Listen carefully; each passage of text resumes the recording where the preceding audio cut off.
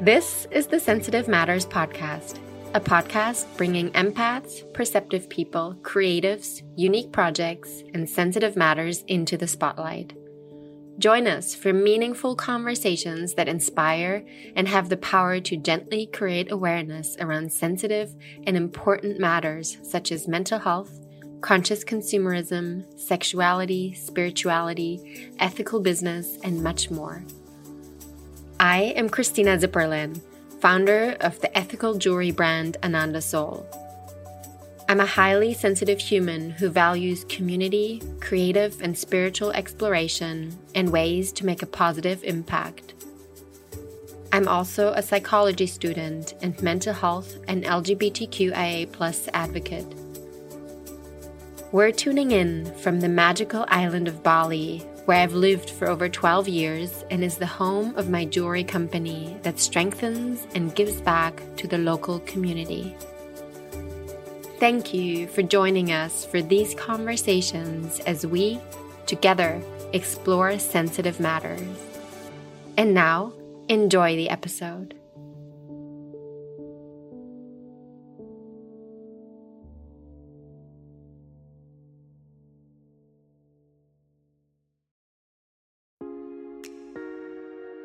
Hello, and thank you for joining us for Sensitive Matters. This podcast is brought to you and made possible by Ananda Soul Jewelry. I created Ananda Soul in Bali over 12 years ago to offer heartfelt, intentional jewelry that works with the community I grew to know and love on the island that has become my home. Ananda brings creativity, respect for Balinese ritual, and a wish to give back to the local community to everything we do. To learn more about our story, ethics, and to receive $15 off your first order when you sign up for a newsletter, head over to anandasoul.com.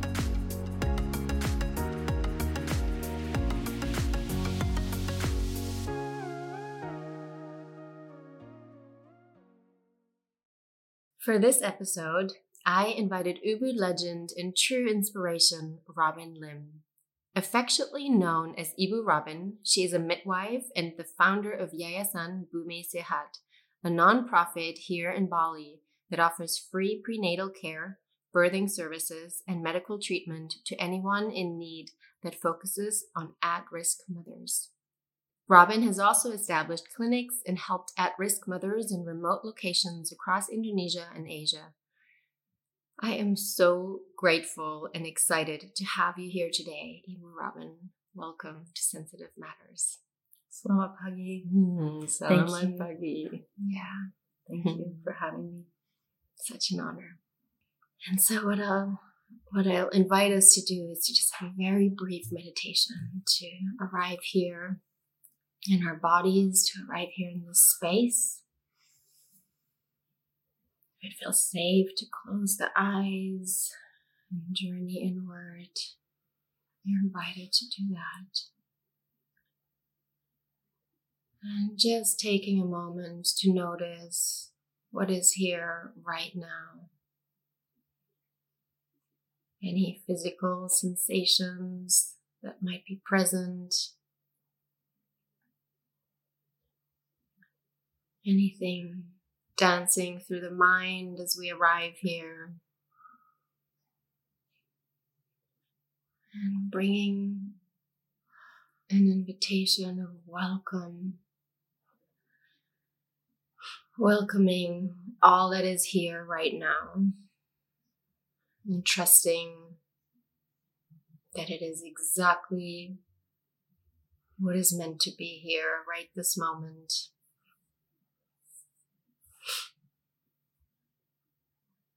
Gently bringing the awareness all the way down to the feet. Noticing whatever the feet are touching right now.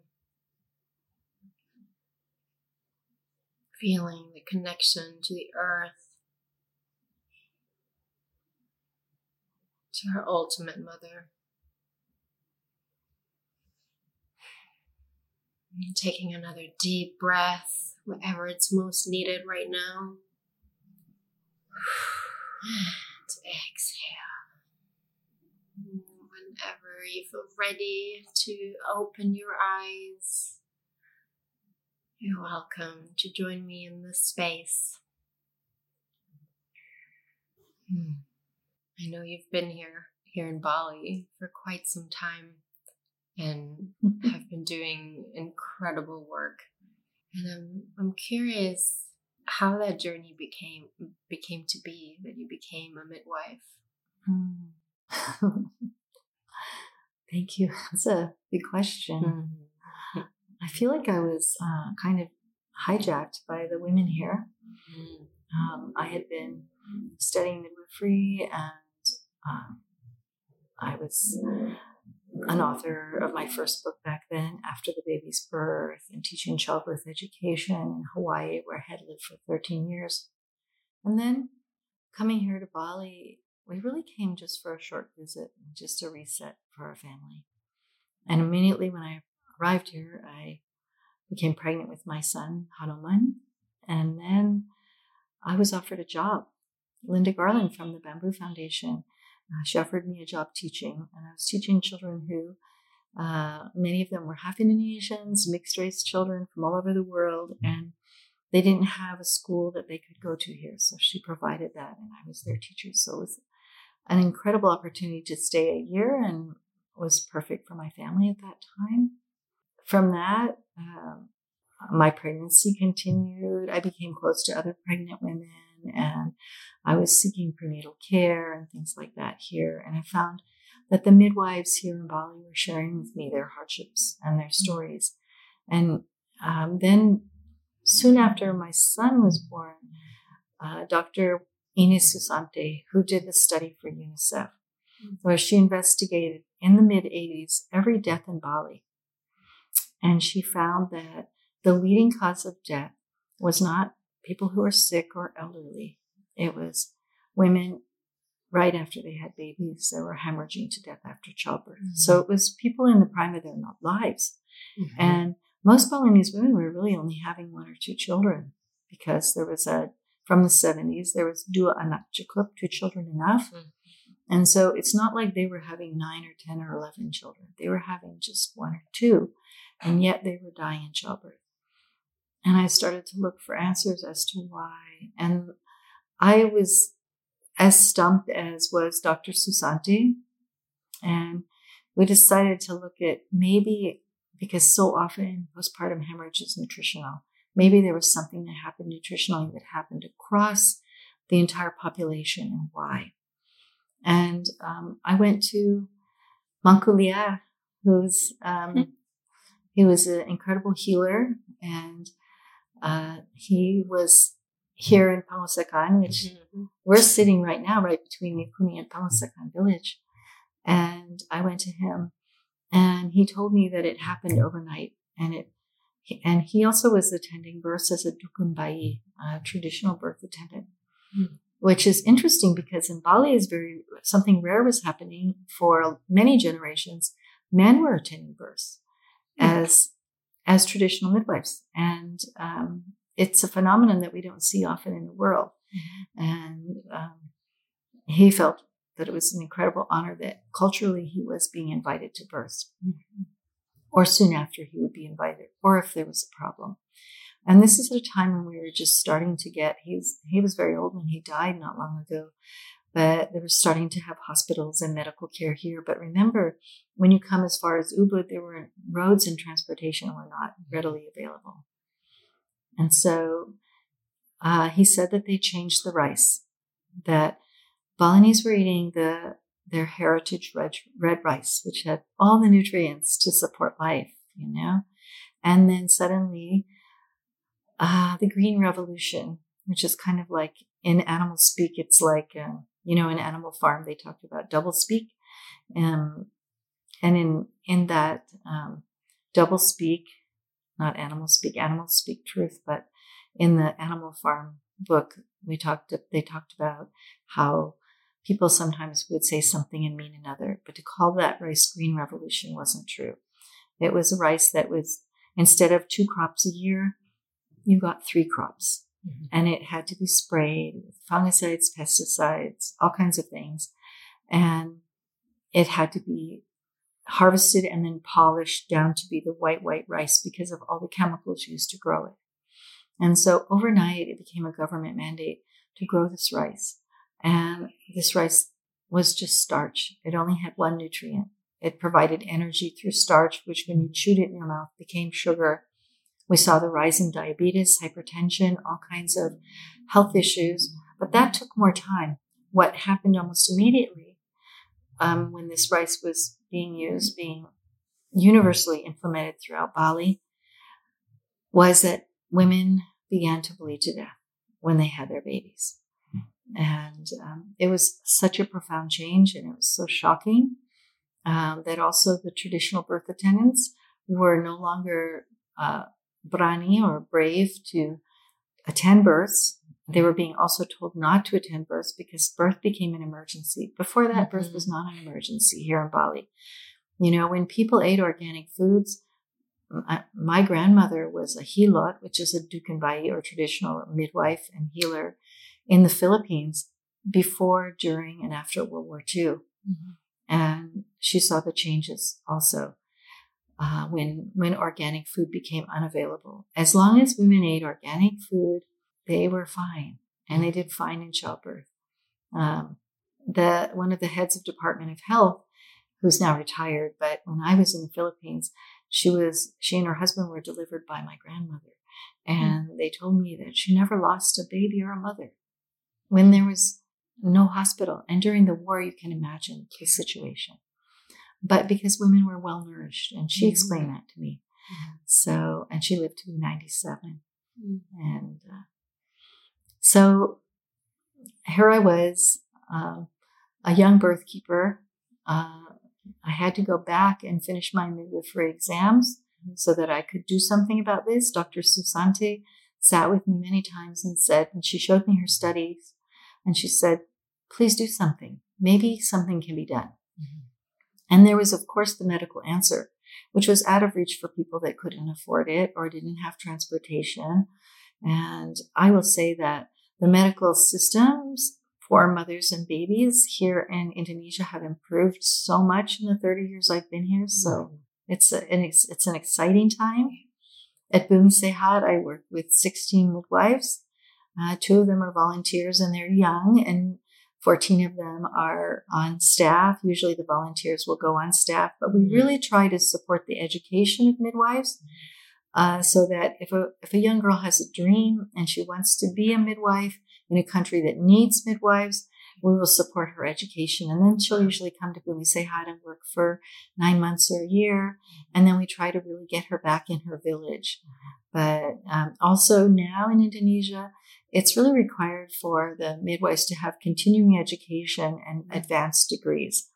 And so we're actually helping some of the elder midwives or the more experienced midwives go back to school and get their advanced degrees.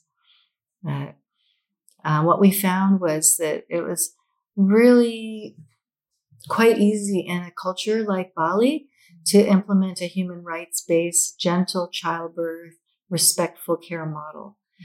Because that's what really not even maybe 2-3 generations at the most before, that's what they had with their traditional birth attendants. Yep.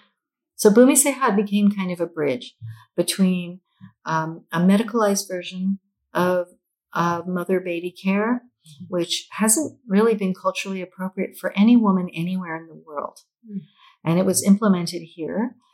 But we're the bridge between that medicalized care and the traditional care, which is much more spiritual, which is, we think of each and every person as, a spirit first, a soul, and then body, mind, spirit, all of that. We try to integrate all of that kind of care, which is very Balinese, Trihirta Karana, which is human's relationship with spirit or God, humans' relationship with humans, and humans' relationship with the earth, with their earth mother. And so since that is, it's basic here on our island, it was easy to implement. And then beyond that, we implemented it. And now we're in 4 locations in Indonesia and 2 in the Philippines. Amazing. Wow. We love what we do. It's clearly so needed. And my whole system is just melting also hearing about the integration, right? Because I feel that's what needs to happen, right? There's these countries where there is a lot more access, but it feels like that soul and that spirit got lost a little bit, and to really have these 3 layers. Oh, yes. It's where the pandemic did sort of make it more difficult to do respectful care, but we were able to prove with our good statistics and our happy mothers that even when you have to wear personal protective equipment, even when you have to do special testing for mothers, even when you have to have really more strict medical protocols to protect people, we did prove that mothers could be just as satisfied, just as happy, just as respected and well cared for. And we like to say mother baby and not put any space between them, because we do keep the mother baby together. We don't separate them. Bumi Sehat doesn't have a nursery. It doesn't have a baby room, because the best place for a baby is right here, skin to skin with mother. And we have really tried to keep a family model of care. But what happened just as the pandemic was coming on, just before that, was that FIGO, the Federation International Gynecologists and Obstetricians, they're the umbrella for all OBGYNs in the world. Their organization started asking the question, why is it that women after childbirth love their midwives? They love their doulas. Doulas are women who mother the mother. They actually love the nurses, but they don't like their doctors anymore. And most of them will not go to the same doctor for 2 births or 3 births in a row. They will change out. And so they started asking that question. They started asking us, the birth keeper, the women. And the women were saying, well, look at the quality of care you're given. It's medically amazing, but it's spiritually lacking. And it's not respectful. It's not culturally appropriate. And they looked at all the vision and mission statements in the world, and what they liked was the International Mother Baby Friendly Childbirth Initiative, which was something pioneered by women a long, long time ago, who people like Mary Kroger, Deborah Pascali Bonara, who's our orgasmic birth pioneer, Ina May Gaskin, many women all over the world, the La Leche League, the breastfeeding organization, all working together. They came up with 10 steps for respectful childbirth that would serve women, mothers, babies, families. And what happened is they looked at that respectful care model, and they wanted to adopt that as the OBGYN's international vision and mission statement. So a little tweaking happened, everybody working together, especially, everyone go online and look up International Childbirth Initiative. There's 12 steps now, and it really does support women in any culture, in any setting, in any economic place in their lives. And it's here, and we have it. It's translated into 23 languages. Bumi Sehat put it into Bahasa Indonesia and also Tagalog and Waray-Waray, which is a Filipino, Central Philippines language. So it's going into more languages, of course, but it is a framework on which people who are helping with childbirth can not just have medicalized scientific protocols, because science saves lives. We need science, but we can't throw away spirit. It's the Tri Harta Karana. We have to have our relationship with humans, and that's science. But we have to have our relationship with spirit, with what makes us feel safe, especially as women, and then our relationship with nature. And which is why if you go to Bumi Sehat, people love the garden. There's a big organic garden, and there's a big garden, and mothers in labor are walking barefoot because they find that the Earth Mother helps them through their labors. There's a circle of support, and inside that circle of support is the mother in the middle. I mean, you look at the chains you're wearing. Each link of the chain is important. And if there's one weak link, the chain will fall. It will break. But look at who's in the middle. The woman is in the middle. And you see women, I see women I've been to Bangladesh working with Hope Foundation in the Rohingya camps. I've been to Nepal after the big earthquakes there. all over the world, we see women, and if they have any way of getting a tiny little gold chain, they will wear that gold chain. And it's a symbol of the golden circle of support. I believe that it's passed down through generations, and that, her mother is a link in the chain. Her partner is a link in the chain. Her sisters, her girlfriends, her doula, her midwife, her doctor, and the Earth Mother is a link in that chain. And who does she talk to when she prays? And that's why every single mother at Bumisehat gets to choose a song. And we sing that song to her when she's pushing her baby out. So as we start to see the baby emerging from the mother's beautiful labia, from her secret sacred space, we start to sing, and many times it's Gayatri mantra, Om Bhurrbhuva Swaha. And if she's Hindu, and then Bismillahirrahmanirrahim, Allah Akbar. We're in a very sacred month now. It's Ramadan here in Indonesia and all over the world. And we sing Amazing Grace to our Christian moms. So we have a lot of baby girls named Grace. And then we have, of course, Filipino songs, Catholic songs. We have Buddhist prayers. We really try to make sure that the circle of support, the golden chain of support that includes the mother's spiritual life. Who does she talk to? Is it Mother Mary? Is it Saraswati? Is it, who is it? Is it Allah? Whoever it is it Kuan Yin? Then we include her in our prayers while she's giving birth. So the amounts of times I just had chills. We want every baby to have a birth song. And then the parents report to us, and of course I have grandchildren too. All of them are Bumisehat babies. We have parents reporting back to us saying, sometimes when my baby cries and the baby's been breastfed, the baby's been burped, the baby's been clean diaper, there's no reason for this baby to cry. So we start singing the birth song, and the baby starts smiling. And it just settles the baby. It settles everyone. Our meditation at the beginning of this interview is really what I needed today. Thank you. Oh, just feeling the holistic energy and the gentleness through everything that you just described. I can feel my system relaxing. And it's quite fascinating. I was born in Germany, onto a land that has quite horrible history. And for a while, I was really studying into the history of the impacts of the generations to come. And one of the ripple effects from the Nazi regime is actually their teachings around childbirth and around how to be with newborns. And I just, hearing you speak of the holistic nature and the gentleness and not separating the mother from the baby, there's something in me that was like, yes, we're going in the right direction, because I know these days there's a lot of things happening in the world that might make us question if, as a human race, we actually are going forward and we are getting any better at this human thing.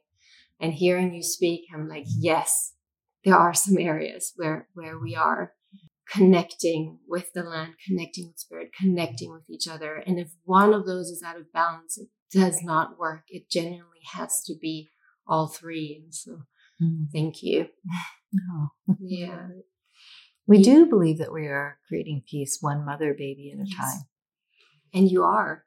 I study a lot into neuroscience and what happens in these first 2 years, right, of all the synapses. And if you can create a healthy nervous system during that pregnancy and in those first few months, you actually are changing the world, because those humans can rest more in themselves. And I feel that is one thing that really stands out to me about the Balinese culture. The humans here, they have a different nervous system from a lot of my Western friends. There is a more settled quality. There's just something that's a bit more at peace. And what you're creating is growing that, which, hallelujah, it's so needed, where in a lot of other places, nervous systems are more and more out of whack. Right. And we know that there's that basic tenet of physics that systems are sensitive to their startup conditions. Dynamic systems are sensitive to their startup conditions. What is more dynamic than a human being? And if we traumatize human beings at the time that they're taking their first breath and they're opening their eyes on this earth for the first time, it's profound. Yeah. And, we used to always say it was the first 18 months to 2 years of life. Psychologists would say that's when a person is made. But now, with the newest research is saying that people are made in the first hour or two of life. That's when their nervous systems are learning so profoundly how to be in this world. And we want our babies to grow up and be peace builders, earth protectors. We want them to be gentle and intelligent, to have their full blood supply, their full intelligence, their full longevity, and their full spiritual wholeness.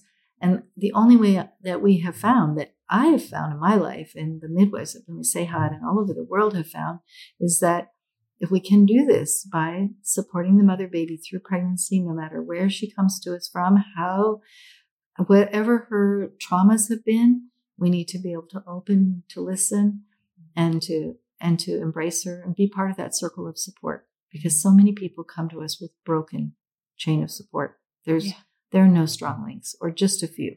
And we need to help her and help repair those by restoring her trust in life on earth. It's a hard time on earth, but we do believe that we can build peace one mother baby at a time by making it possible for individuals to live their full potential. I mean, people in their optimal life are going to do miraculous, beautiful things. I don't think anyone comes into the world with an optimal, intact heart and soul that is going to do something bad. I'm so with you.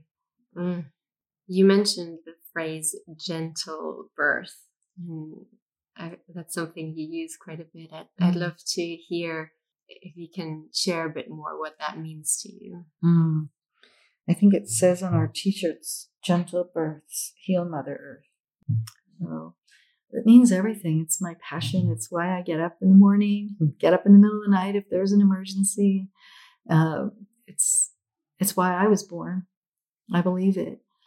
I believe that all of the midwives at Bumi Sehat were also born for that purpose. The doulas that we train. Before the pandemic, somewhere between 6,000 and 10,000 student midwives from all over Indonesia would visit Bumi Sehat. They would come on planes, trains, buses, any way they could. They would save their money and they would come in groups, and we would greet them, and we would do these beautiful programs with them, share everything. We have beautiful books that we share with them that are free. They can get them physically if they drop us a note and give us their address, or if they come by Bumi Sehat, or they can get them online. Many of them share them on their handphones. I feel like we have this army of Indonesian and Filipino midwives that really are excited and on fire with this belief that gentle birth will heal Mother Earth. I mean, think about it. Think about it, how it is for a woman to go through the most challenging experience she can have physically. And yet she has to relax. And you can't do that without support and continuous care. And it's amazing to me how many women do manage to give birth in hospitals, and how many women are so brave and have so much strength and courage. I mean, we are just an extraordinary beings. We really are. Yeah, we truly are. It's incredible what we can endure and in what conditions we can thrive. But thrive, I'm saying carefully there, because what we were just saying, right?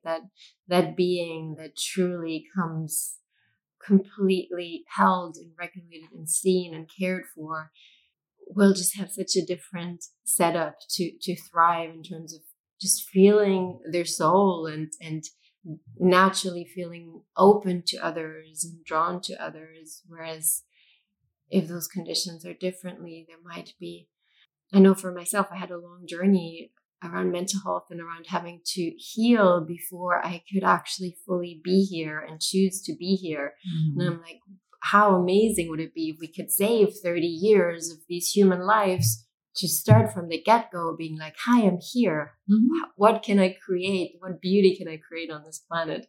Right. And so, yes, we can survive in many, many extremely challenging conditions. And it's so humbling to understand that and to strengthen the conditions to get people set off. Mm-hmm.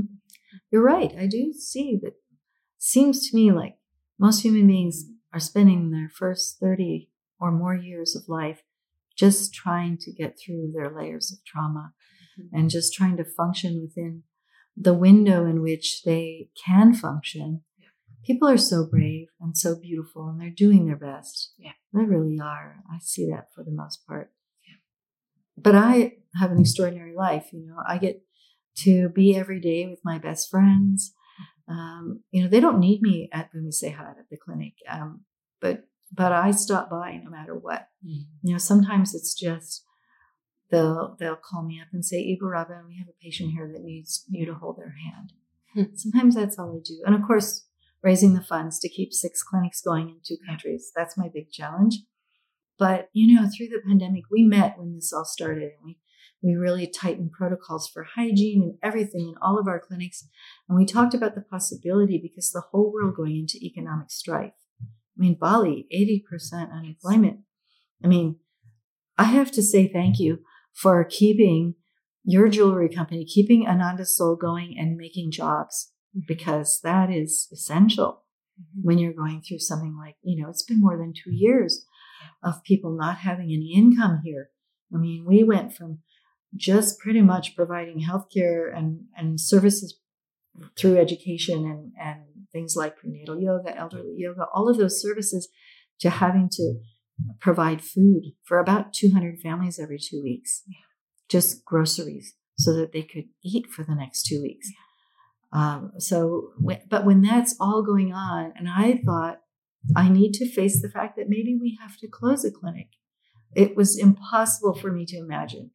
And the whole, the board in the US, the board here in Indonesia, which is all Indonesians except for me, they all said, Ibu Rabin, you need to grow up a little and understand that we might have to close a clinic or 2 during the pandemic. And so I really tried to accept that. But, our contributors have supported us in such a profound way that we have not had to close. That's amazing. We have not had to reduce our services. We've increased our services. We've been able to feed people. Mm-hmm. We've been able to keep it going. And, all of our centers are open 24/7. Yeah. And as you're just saying, Robin, you might need to grow up a little. It takes the ones of us that refuse to grow up around certain areas, because I certainly was told that, and we had to reduce significantly in the beginning. And there was something in me where I spoke with God, whatever is out there, and it's like, I will do whatever it takes. And we started doing the same, right? We started doing the food packages and people from all over the world just sent the most generous contribution. Mm-hmm. And as humanity has been going through this hardship, there's again this sign where we show up for each other. Like, we actually deeply care. And so same thing, there was so much support, and we did make it through. And I was like, they're my family. We're gonna somehow make it through this time. Yes. And what a relief we can all feel as it's very fresh. So I find myself like being still a bit hesitant, but we are opening up. The island is opening up, and I can feel the relief amongst the people here, because it has been tough, and we're getting through it, and I feel there's light at the end of the tunnel. Mm-hmm. Yeah. You mentioned the funding piece, and I know you've had a huge journey with Bhumi Sehat. And a lot of you probably know that you also won CNN Hero. And I'm curious, what happened with that? Like, what changes came to your own life? What changes came to Bhumi Sehat? What was that whole experience like in general? Yeah, that was pretty intense. Mm-hmm. Not just for me, but for our entire Bhumi Sehat family, both here and in the Philippines. Yeah, it was It was big. I don't know. It was something like having all your dreams come true and being in the Hunger Games all at once. It's really wild because that was 2011, and all of the heroes in my year, we're still in contact. We're still friends. The support and the love that they shared with us was just, it's been amazing. And the team here, they set up a computer at Bumi Sehat outside in our little tiny space that we used to have. And our ambulance driver taught families in labor how to vote. And when I showed up one night because there were just so many people giving birth, and I saw mothers voting in labor, I said, "What are you doing making them do this in labor?" And the mothers said to me, "No, we want to do this." Mm-hmm. And I mean, our friend from Melting Pot, he has a saloon, he had people voting there, and he had a big free waffle breakfast on the morning so everybody could watch because he had cable TV. I didn't have cable TV at home. We had hotels here who gave their employees the opportunity. They had a bank of computers set up to vote for me. I mean, how wonderful is that? And, they had voting parties, and everyone in Bali got behind Bumi Sehat for that. And having a big prize money like that, you think it's going to solve all your financial problems. That was just the beginning, because of course, at that point, we realized that the lease on the place where we had our little tiny clinic was running out. I mean, we thought when we built that we'd never have to have worries again. We had a location, but the lease was running out, and we needed to move to a bigger place because of the numbers of Bumi Sehat patients coming, their regulations and square footage, and we really had to, upgrade big time. And so that money was about less than half, about a third of what we needed to, once we figured out what we needed to build. But it also made midwife to mother care. It made doulas and midwives a word that most Americans didn't even know what a midwife was. It's interesting. Many of them didn't. And so because so few families use midwifery care in the United States compared to Europe, I mean, Germany has beautiful midwives. Mm-hmm. The midwives in their training in Germany, they train in homeopathy or traditional Chinese medicine, and often they choose both. Mm-hmm. Yeah.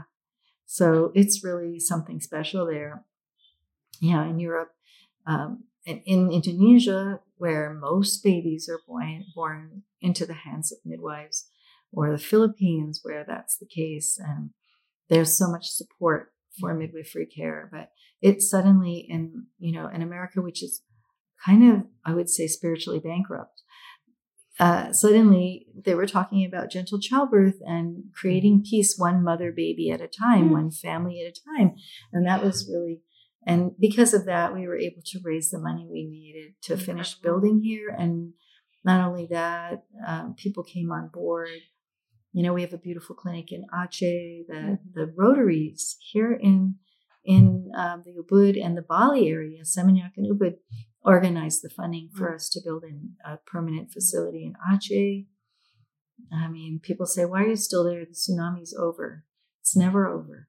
It's never over when a mother loses all of her children.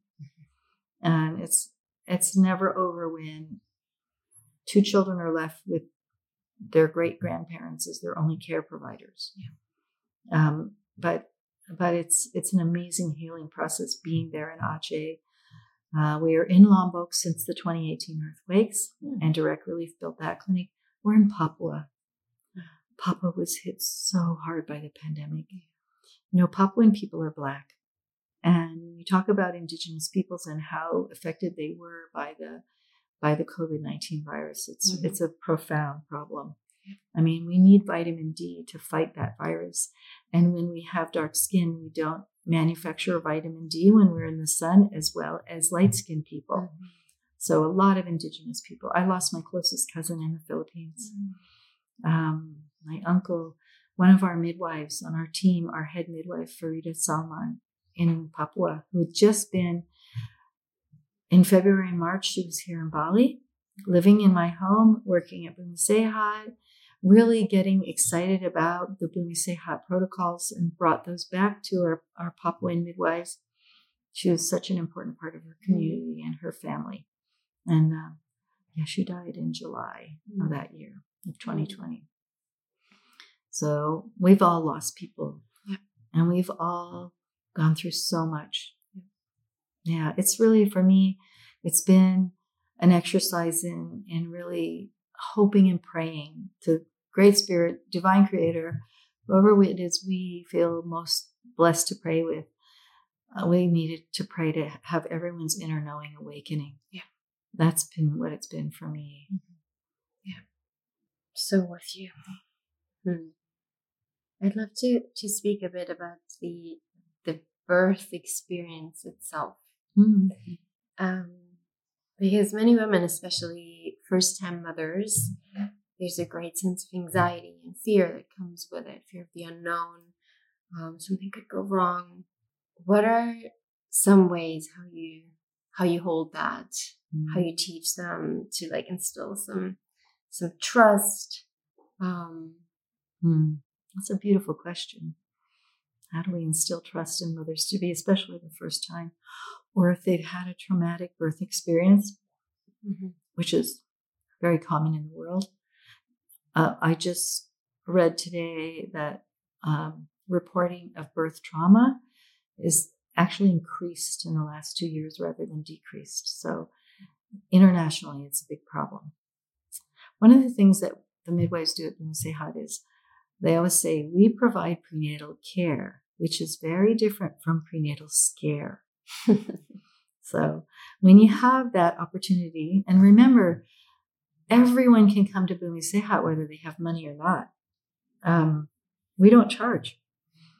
So they can have free prenatal care, free childbirth services, excellent postpartum care. They don't have to think about how they're going to pay for it. And I think that's the number one human right, is healthcare is a human right. But it's not free. I mean, our contributors make it possible. So I'm always in gratitude for all of them. But just being able to have a woman sit with us, and now it's different. You know, our desks have these plastic enclosures. We're wearing masks. But the midwives always say, you can't see me smile, but can you see my eyes smiling right now? I love it when our midwives, the mother's now laying down and her belly's being palpated and measured. And before using a Doppler, which is a wonderful life-saving device that the mother can hear her baby's heartbeat and we can know if it's normal or not. But for the midwives to put their ear down on the mother's belly and say, excuse me, can I connect with your baby before we use the device? So it's, you know, there's such a thing as high technology care, which has its place, but we're more high touch care.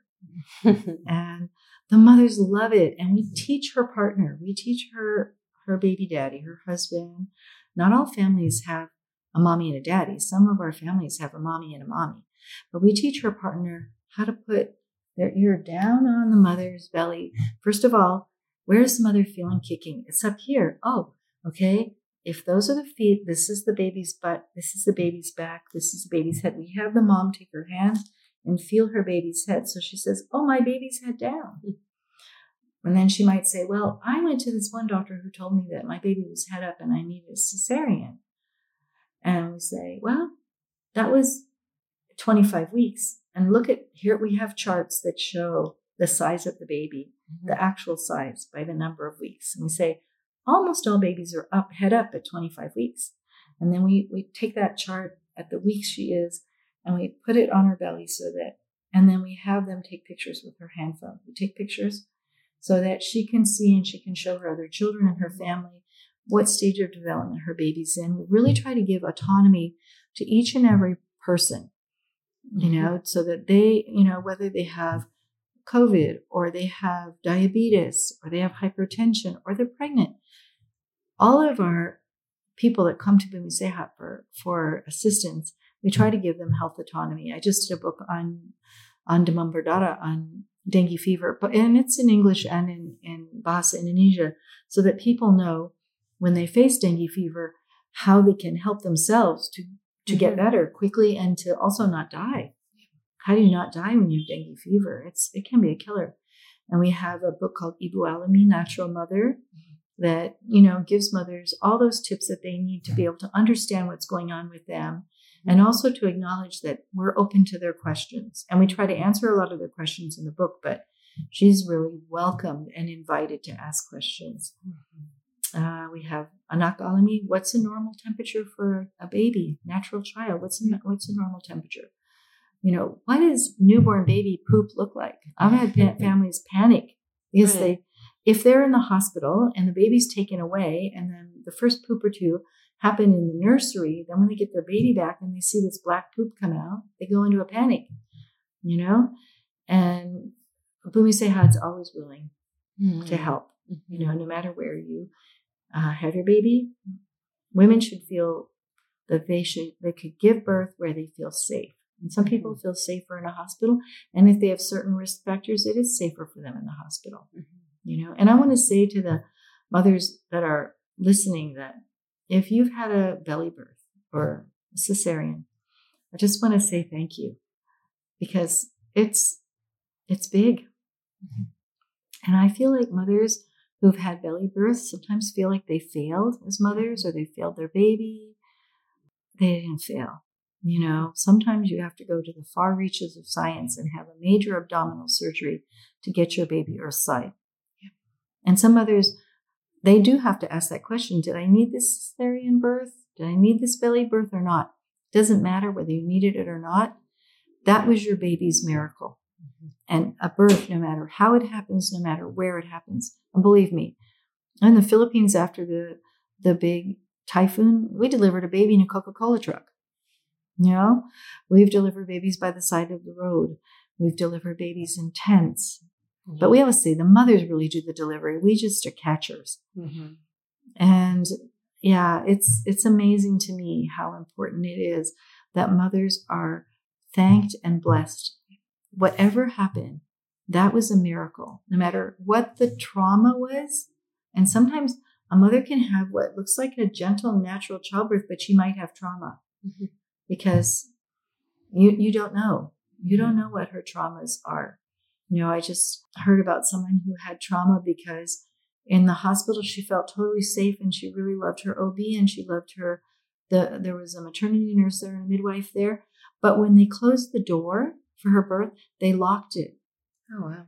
And that was just procedure at that hospital. But for her, she had been sexually abused behind a locked door. So when she saw the door being locked, she went into complete panic mode. So we don't know. And, oftentimes we just don't know whether that mother has had, some kind of abuse. I would say most women are survivors of something. Yeah. And so as midwives at Bumi Sehat and as doulas, those that are people that are non-medical that are supporting the mother just through continuous care, we have to really be sensitive to the fact that, most women are survivors of one kind or another. And that we have to really be open to allowing her to lead us to the kind of care that will make her feel comfortable and supported and loved and cared for, that won't put her into a panic or a trauma state, or, that sometimes she'll be in flight, but, fight or flight, but she could go into freeze. Yeah. And we have to make sure that we don't in any way re-injure her. I love that combination of instilling trust by creating that cocoon of "you welcome here," and like no question is a bad question. Just come, here's all the information, and then honoring the perfection of what needs to happen, that unique being bringing through a unique being, and kind of reclaiming belly birth and all the bits, right? Where you're like, this is how it's meant to be, and it's okay. Like I can feel myself relax as I feel there's so many rules that we're being told of, like, this is how you should do it. Doesn't just apply to this, applies to pretty much anything in life. And to be like, thank you, that was your miracle, and it was perfect. That's how it was meant to happen. Yeah. Thank you. I'm going to go into like some cultural pieces. I'm curious actually how, if they're present here in Indonesia as well. I just know as women, like having been raised in a Western country, there's a lot of pressure to appear unchanged at childbirth, physically, right? So we should bounce back. Like there's a certain amount of weeks, and then you should bounce back, and mentally as well, right? We should like just be able to perform.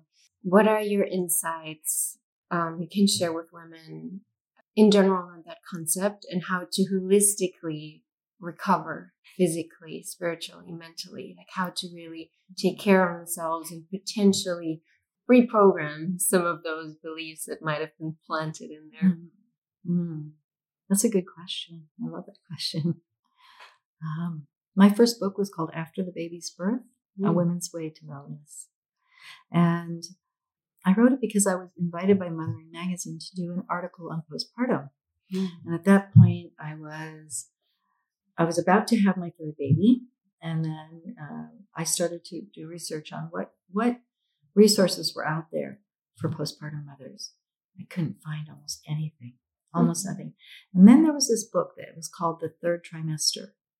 And as someone who'd already had 2 children and was expecting my third baby, I was really upset by that title, and really nothing against the author. But the third trimester, yeah, it's catchy. But does that mean that in 3 months you got to have it all back together? That's pretty harsh. And the United States is where I was raised, even though I'm Filipino. I was shocked and still shocked to hear that there's still no universal paid leave for our new mothers there. I mean, there are people who are trying to legislate, they're trying to negotiate. It's kind of now been put to state, but mothers are not getting the kind of care they need. I mean, the World Health Organization says exclusive breastfeeding for the first 6 months of a baby's life is optimal for health. And when you have a mother who could do that, do you know that the average healthcare savings for the life of that baby, if they're breastfed exclusively for the first 6 months of life, the healthcare systems, however they're paid for, I mean, in the US, we don't have universal healthcare really yet, but however they're paid for, it's $100,000 or more. That's the money that would be saved. That money could go into education. That money could go into improving quality of life, feeding people healthy food, putting healthy organic meals on the plates of children in schools. Wow. But instead, because we're bringing children into the world and we're not able to optimally feed them, mothers don't fail to breastfeed. Not all mothers breastfeed, but mothers who want to breastfeed don't fail to breastfeed. Their systems, their support systems fail them. The healthcare system, the family system, all of that, it fails them. And any traumas that they have before, if they're not able to get the support they need to get beyond those traumas. But then what happens is that trauma baton gets passed to the next generation and the next generation. And of course, then we have babies that are not living their optimal health. And then they go through the healthcare system. And by the end of their life, it's over $100,000 more to take care of them. So it's really important what happens postpartum. And we really, we give really a lot of postpartum care because people don't have to pay for it. They can stay as long as they want to when we say hi. The midwives go out on motorcycles. Anyone has a breastfeeding question or incident or anything, someone's out the door. 2 midwives on a motorcycle are out there making sure that you're supported. But I feel like this body shaming of women has got to stop. Our bodies come in so many shapes and sizes, and they're all beautiful. What's more beautiful than a breastfeeding mother? Oh my goodness. It's really important that we support women wherever they are physically, and we give them as much support as possible. But it's so subtle. I mean, someone said to me, "What are you doing later today?" And it was a few days ago. And I said, oh, I'm going to be going over and having an Ananda Soul interview. And they said, Ananda Soul, oh my gosh, I just saw an ad of theirs where there was an elder woman. I think it was Aska from Earth Company. She's a change maker. And she said, she said, I saw this, one of their photos modeling their jewelry was an older woman. And she said, and I fell in love with that photo. So, I mean, even if we bounce back from having our first or a second baby and we look sexy again and we get our yoga clothes back on, we're going to get older. I'm 65 now. My mom's turning 90 in June. She goes, why don't you dye your hair? And I go, I earn these white hairs. Your body's going to change. You're not going to fit into your jeans. And wouldn't it be wonderful if you could feel loved and supported and sexy no matter what? Sensual, no matter what age you are, no matter how many kilos you're walking around in, just our bodies are changing and growing and they're not always comfortable. My knees hurt. My knees hurt a lot. But just if we could support women to be who they are, to be beautiful wherever they're at, I would be so happy. There's a business here called Perfect Fit and another one called Move, and they're making menstrual underwear.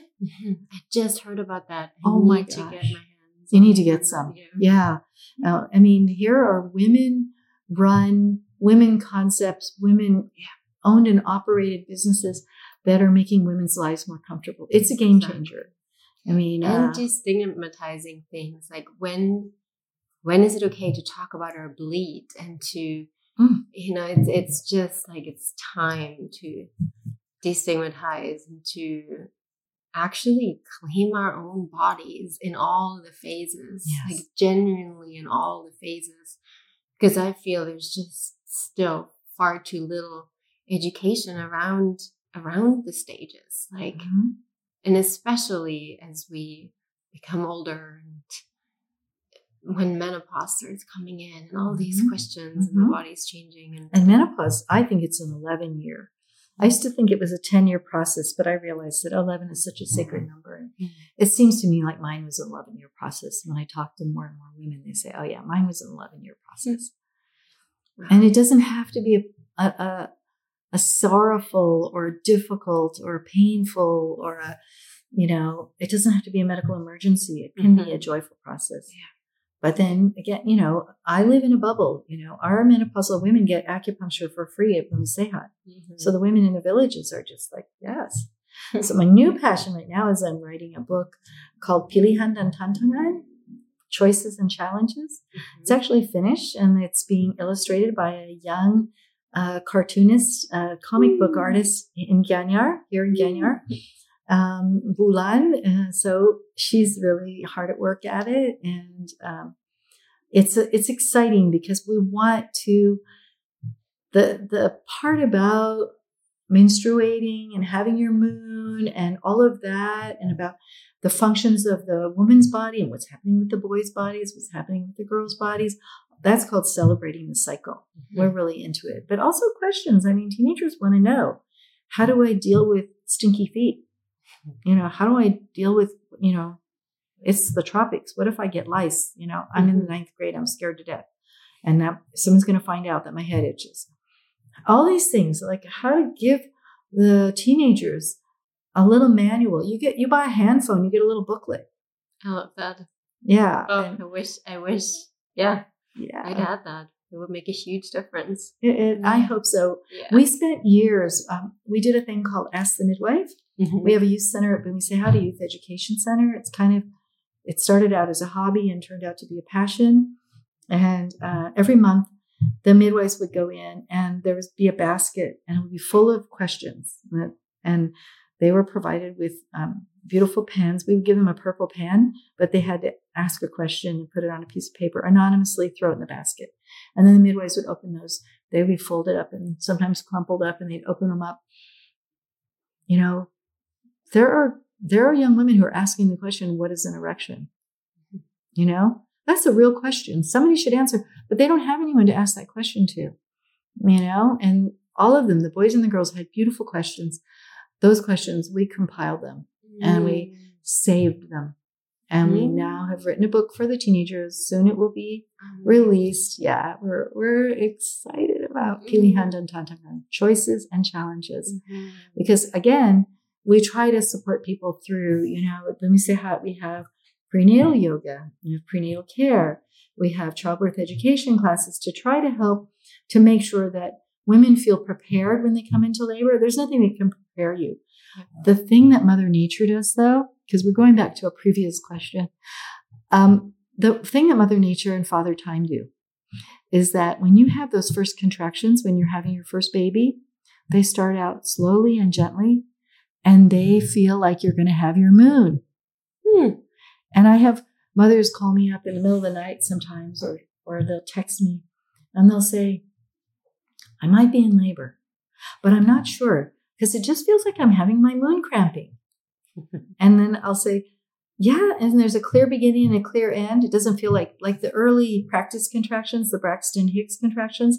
You can have a 30-minute contraction. And that's just your uterus, which is the strongest muscle in the world, by the way. And men don't have one. So we women have the strongest muscle in the world in our bodies. We're born with them.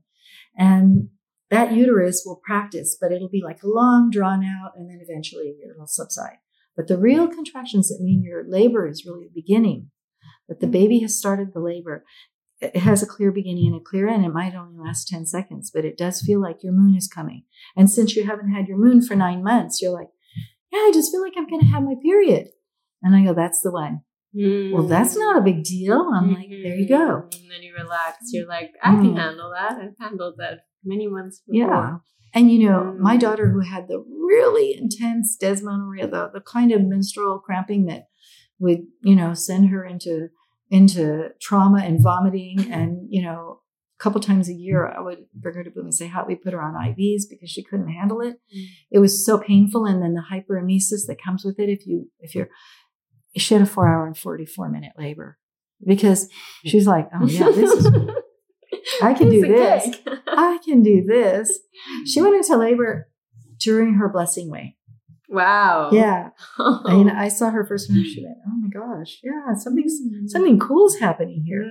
So we really, we women were born to have our bodies do all of their jobs, from, menstruating to having a baby to recovering postpartum. And then our bodies were born to grow old gracefully and to grow in our youth gracefully. But we do need some guideposts, some kind of framework to hang that on. And I feel like that's what our new health book is going to be. Yeah. Amazing. I love how many phases of life you're honoring and serving, really. There's one pocket of women that I'd love to speak to, the ones that are calling in a spirit and are working on their fertility. I know you at Bumi Sehat also have a section that is for fertility. And I'm just wondering if there's any wisdom you can give for women who are currently wanting to become mothers. Yes. That's a big question because actually fertility issues are really on the increase internationally. So we do, I will say that one of the things that really helps and really works is acupuncture. And anyone in Bali can come to Bumi Sehat and get that for free. And our acupuncturist also, she does do privates so that people that do have money that want something private in their home and treat the couple. I'll never forget this amazing couple, European and Javanese woman. And for 8 years, they tried to get pregnant. They tried everything. In fact, they had 2 IVF attempts that didn't work. And our acupuncturist felt their pulses and said to the mother-to-be, she said, you know what? Just get on the table. You're exhausted and you're emotionally wrung out by this whole thing. You're fine. And felt the husband's pulse. And she said, wow, something's going on. You have so much blood stagnation. I bet you have no sperm count. Well, he didn't even want to go there because he knew he had a low sperm count. He had already tested it. And he's a medical doctor. And he was like, And he's not going to tell this acupuncturist, a holistic doctor.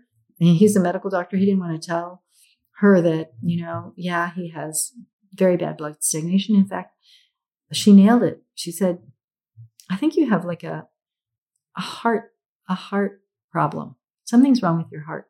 And it's making your blood be stagnant and it's making your body not make sperm. Get on the table. Well, he called me up a few hours later and said, is she a witch? He was actually born with an atypical, inoperable heart arrhythmia, a condition that could not be solved. He grew up in hospitals, and that's why he ended up being a doctor. And he was really good at it. He was doing amazing work. But within that one cycle, that next cycle, because he got acupuncture treatments at Bhumi Sehat, they conceived a baby. And his heart arrhythmias stopped. Yeah. He continued to get acupuncture until still now. Every once in a while, he'll feel something is not quite right and he'll come in for a treatment. They have 2 daughters now. They feel super blessed.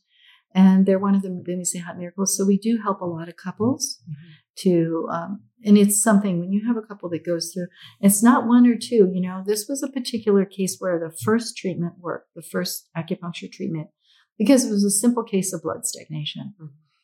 Apparently only 15% of people who are diagnosed infertile are honestly infertile.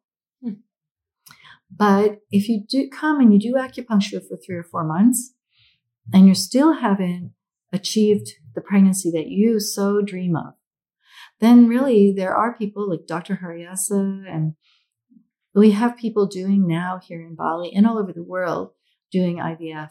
And IVF is really a blessing. A lot of people think, oh, it's not natural. And, I'm going to fail. If you've done yoga all your life, like me, you think you got to be all natural. But sometimes you need a little help, better living through science. The thing about IVF is really good at helping you achieve pregnancy.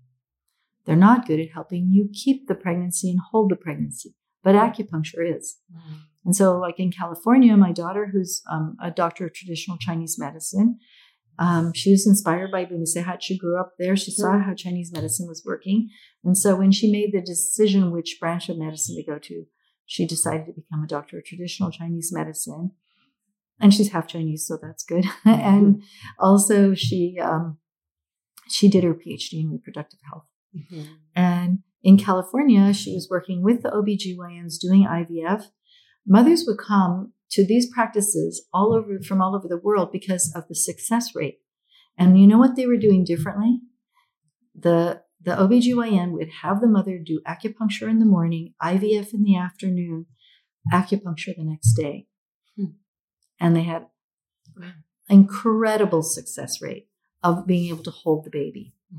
And then these mothers would go back to wherever they came from, or sometimes they were from that part of Northern California, but they would continue to have acupuncture treatments.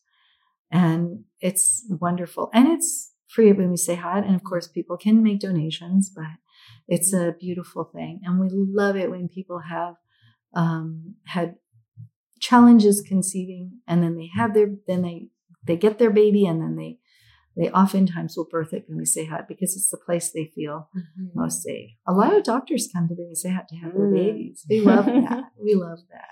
And we have a brilliant team. It's headed up by Dr. Dayu. She's a brilliant, she looks like she's in high school because she's so young and spry and full of energy, but she's actually a seasoned, very, very gifted doctor. Amazing. Yeah. Beautiful. I have one last question around how you keep your balance. Your mother here running this clinic or created this clinic. There's all these branches. What are some of the things that help you to be able to show up in the ways that you are? Thank you. I have 6 grandchildren.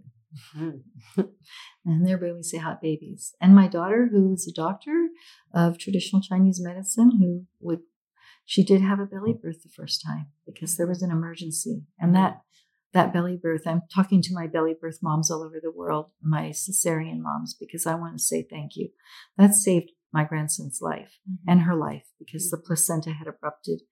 And so it was really, really important that she was so open to not questioning and just saying, okay, I need this now for my baby and my own safety. And thank you, Mom, for supporting me in it. And we went to the hospital and we did that. With the second baby, she was born completely naturally. She's one of our wonderful vaginal birth after cesarean, miracles, the VBAC miracle baby. And I got to go back to the question. What supports me? What keeps me glued together? I guess I mentioned my grandchildren, having 6 of them. My first grandchild's 25 years old. Mm-hmm. Yeah, she's a gift. And then the youngest one is 1.5 years. We have all sizes in between. 5 of them are here. 1 is in the U.S. So I have a family that's really big and supportive family. My husband is incredible. He, this morning I was teaching from 5 a.m. to 9 a.m. online. And while I was doing teaching, he brought me breakfast. He brought me not only a cup of tea, but a whole thermos so I could keep refilling and have my morning Earl Grey caffeine tea. He's really there for me. He does all kinds of wonderful things constantly to keep Bumi Sehat going and to support Bumi Sehat because, I do have 8 children. His, mine, ours, and so I got 3 of them free. I gave birth 5 times. And, he's just been great. My children have been great. They do, my son's an artist. He does illustrations for our books. My daughter, Lakota, is an environmentalist and a filmmaker and she lays my books out. My daughter Zoe has laid out some of my books. My daughter Zoe keeps Bumi Sehat, helps with that. My son Hanuman is an EMT and he's helped to evacuate people from here to the U.S. when needed. I just have beautiful children that have helped in every possible way. My son Noel's a yoga teacher, and my daughter Lovina keeps the prenatal yoga classes going for almost 15 years now. She coordinates that, and she and Ava are the teachers for that. Elder yoga at Bumi Sehat. I mean, all of these things, and I live with my mother. Mm-hmm. So my mother's turning 90. We have 4 generations at home. We have a 90-year-old and we have a 1.5-year-old, all living in a cluster of houses all together in Bali. I work with a team that is so supportive and so amazing. Mm-hmm. It's really amazing to work with your best friends and people that really genuinely love you and that you love. That's something that is probably rare in the world. So I stay glued together because I have lots of help. I don't think anyone was born to do it alone. Yeah. And anyone who's been through traumas, as especially women, they tend to be like, I'll do it myself. I can be strong. And it's great to be strong. But you know what? We're stronger together. And so we need to really love and support each other. I remember years ago, it was right after the CNN thing, and we had our first group of student doulas come over, and it was early 2012. And 3 of our young student doulas, promise doulas, they were from the US and they were college students. And about the 3rd or 4th day into the training, the one started crying, and then all of them started crying. And the 3 of them, the college students, young women, were sitting together and they were holding hands. And we just waited. And finally, one of them said, I just need to say something. And she said, I've never been in a group of women before this where I didn't feel like I was in competition with the other women. We're not competing. And that's never happened before. I sat with the Bumi Sehat midwives and with Deborah Pascali Bonaro and Catherine Bromhall and Ibu Yeshli from Jakarta. And, all of these women together doing this training. And I couldn't believe that 3 college students from the United States of America had never sat in a group of women. Now, that doesn't happen in Bali. Balinese women make offerings together and they do everything together. And they're not in competition. Well, they might be kind of competing on who has the prettiest kabaya. But they really are really together. All ages, all different economic situations, in the villages. Yeah. Women are together. It really feels like we're coming full circle on the chain, right? And each link is needed. And that's what I'm just inviting actually each woman who's listening to this to bring this back, to become more vulnerable, to make it okay to sit together and to share. Because the moment we do that, it's like, oh my God, you too, me too. The moment we let these guards down and we reach out to each other, the types of families that can be formed that we need, that many cultures have lost, that are such a strong foundation. And for you to be able to create what you create in the very thing that you're naming is like, it is my family, it is my support system. And that is how I can create these offerings that create a better world, a healthier, calmer, kinder world. Yeah. That golden chain. That golden chain. I have an incredible, big, long golden chain of support. Yeah. And I just ask all women out there to, if you don't have a golden chain of support, open yourself up to it, and know that there are women out there just like you that need each other. Yeah. It's kind of, it's almost cruel to say make it happen, because it's not so easy. And I really acknowledge it's not easy. When we were meeting with people, a couple here that live here in Bali, that they're part of Melville Foundation, and they've given money for disaster relief when we had the earthquakes and the volcano eruptions here.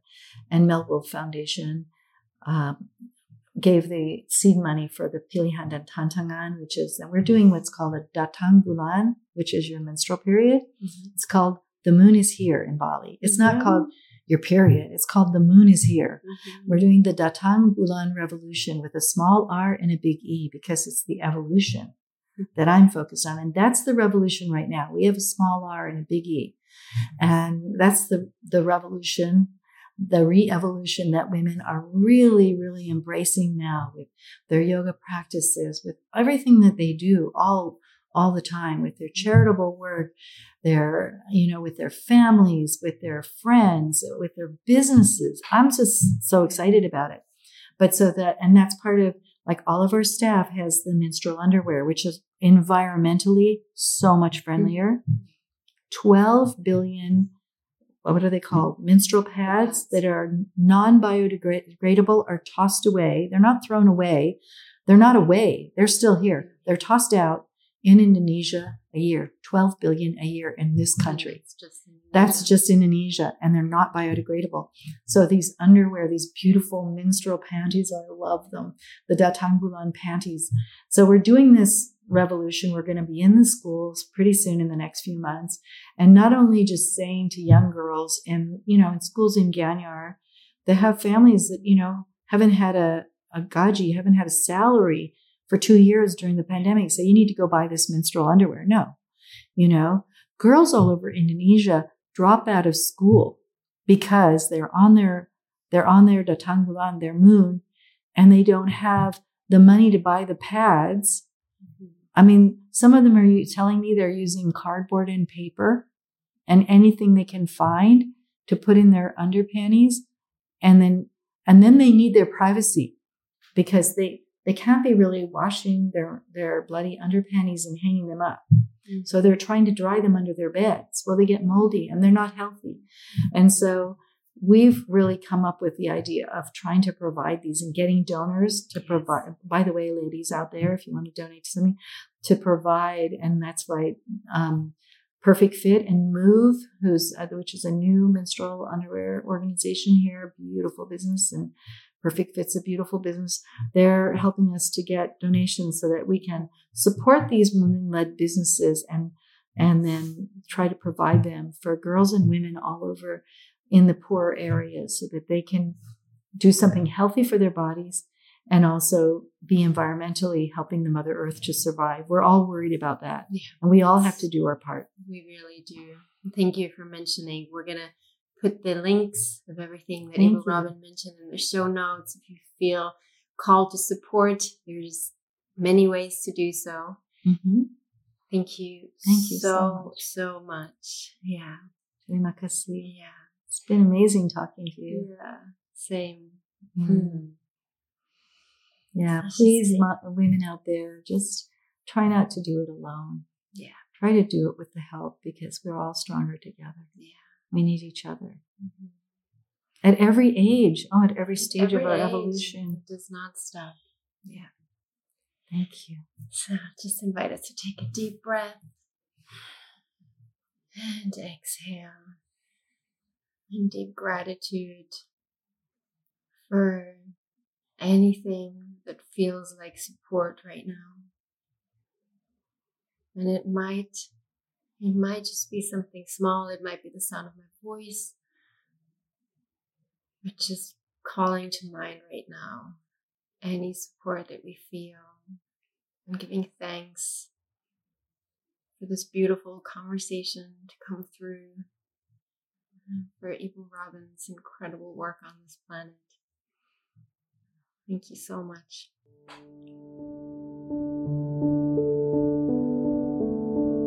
Thank you for joining us for Sensitive Matters. If you haven't had a chance yet, please subscribe on Spotify, Google Podcast, or wherever you get your podcast from. And if you have a chance, please rate and review if you're listening via Apple Podcast, as it really helps more people discover the show to listen to these incredible conversations. This podcast is brought to you from Bali and made possible by my ethical jewelry company, Ananda Soul. You can check out our website and all of our ethically handmade jewelry at anandasoul.com. You'll also receive a $15 gift card on your first purchase when you subscribe to our newsletter, so make sure not to miss out on that as well. Thank you again for joining us, and we look forward to sharing more of Sensitive Matters with you.